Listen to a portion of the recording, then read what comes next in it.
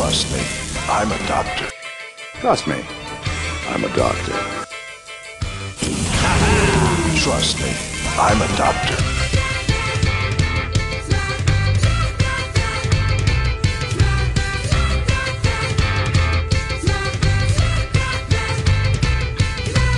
I love my friends 'cause they got no standards, morals, or ethics in the quest for bragging rights. We take a plane to a foreign country loaded with tools and a head of white lies. Trust me, I'm a doctor.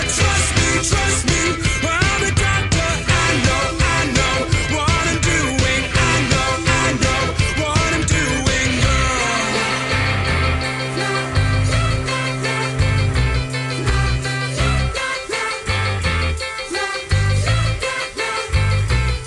Hello, podcasties. This is Dr. Sean Stringer, and you're listening to Trust Me, I'm a Doctor, the podcast to educate, inspire, and empower you to add more years to your life and more life to your years. This show is for educational purposes only and does not constitute medical advice, nor does it replace the advice of your doctor. Now that the legal cover my ass is over, let's get started. According to a new study published in 2016 in Gut, yes, there's a medical journal named Gut, researchers concluded that a high dietary intake of omega-3 fatty acids may help decrease mortality in patients with colon cancer. Now, previous research has demonstrated that omega-3 fatty acids suppress tumor growth and decrease angiogenesis, that's a medical fancy way of saying blood vessel formation, to malignant cells.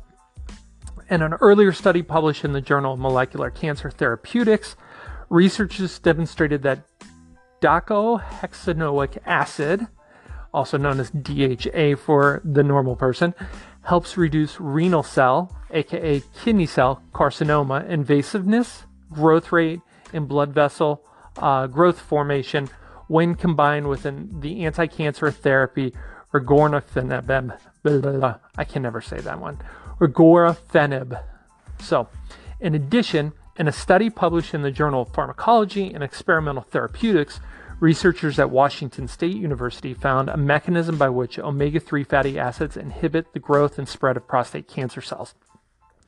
Now, in this new study, the results were based on two large long-term studies, that being the Nurses' Health Study, which was about 121,700 U.S. registered female nurses, and the Health Professionals Follow-Up Study of 51,529 male health professionals.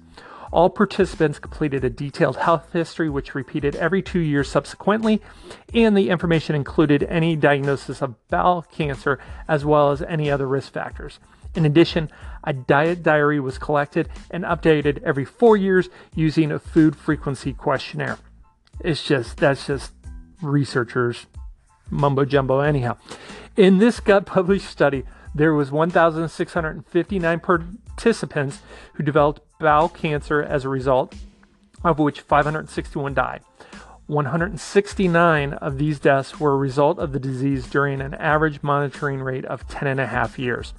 Now, participants who were diagnosed with colon cancer and whose diets contained higher levels of omega-3 fatty acids had a decreased mortality rate from the disease. Thus, there was an inverse relationship between omega-3 fatty acid intake and the risk of death. The higher dose or intake of fish oil was associated with a lower risk of bowel cancer. So this was also true after adjusting for the intake prior to the diagnosis. So patients who consumed less omega-3 fatty acids daily had 41% lower risk of dying from cancer once they increased their intake at the time of diagnosis. This reduced risk was associated with a combination of dietary sources and supplements. Now, researchers determined that increasing omega-3 intake to 0.15 grams daily after diagnosis was associated with a 70% reduction in mortality rate. So on the other hand, reducing the daily essential fatty acid intake was associated with a 10% increase in risk of mortality. Other lifestyle and dietary habits such as exercise, increased fiber intake, and vitamin D intake were also associated with decreased risk of colon cancer. So take high quality DHA, my friends, it could save your life. Trust me, I'm a doctor.